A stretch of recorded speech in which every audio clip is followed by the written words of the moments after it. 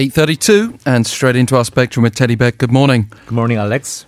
Yeah, so we've got this new prosecutor general, a 2-year tenure to begin next Thursday. So replacing Moon Moo-il is Yoon Seok-yeol, and major opposition parties have been objecting to this appointment. It's the 16th case where a high-level post has been filled by President Moon Jae-in without parliamentary approval. Well, he has that right to do it, to be fair. Mm-hmm. It's not breaking the law to choose his man.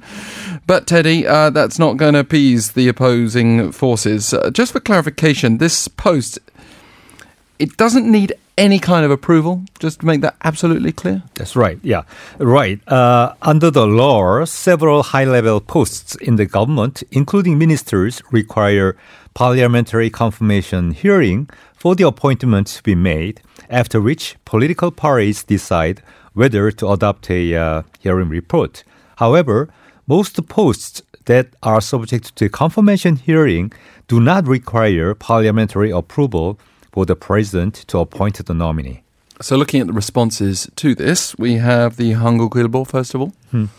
The paper phrased the appointment of Tuesday as an action of forging ahead by President Moon, and noted that this would top 16 cases where high-level posts are appointed without a parliamentary hearing report in Moon's administration.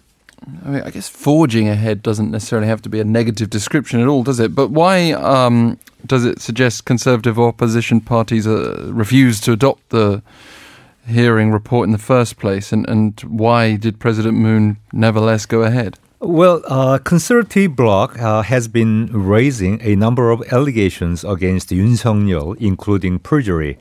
During the parliamentary confirmation hearing last week, Yoon testified that he had never been involved in the case for the brother of his close colleagues. But according to the opposition, Yoon introduced a lawyer to that person who had been accused of receiving bribes, thereby violating the Act on Attorney at Law.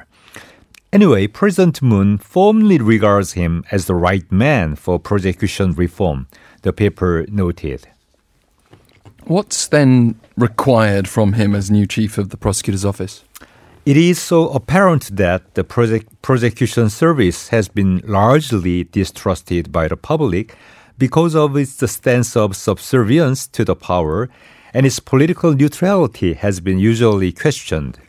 He should keep his promise of serving as a warrior so that prosecutors should not be swayed by the outside authorities. You would think the Hangul would be more in favor of this appointment. What did it have to say? To a degree. Interestingly, but the paper did not make any comment on the failure of the adoption of the confirmation hearing report.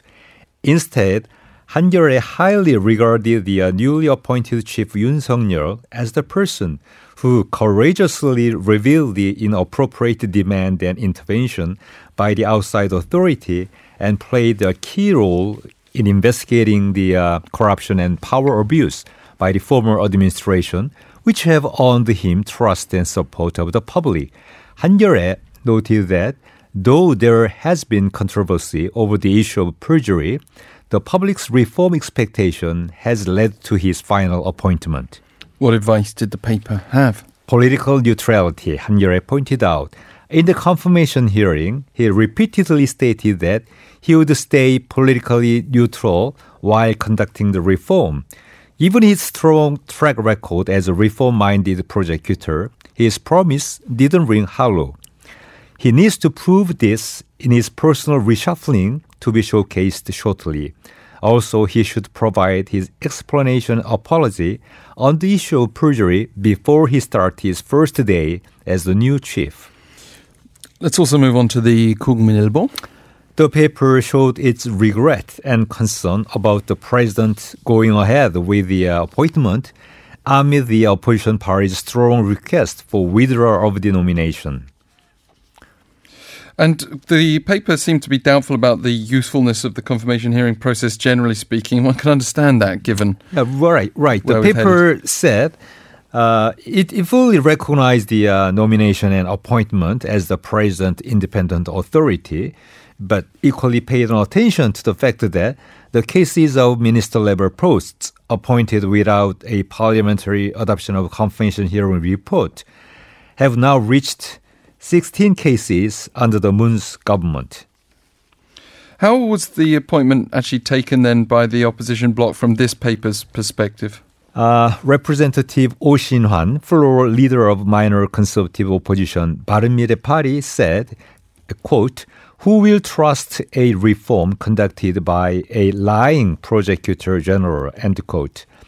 The main opposition Liberty Korea Party also criticized that the appointment of Yoon may well be regarded as a declaration by the Moon's government that the control of the prosecution has now been fully completed. And did it have some advice as well?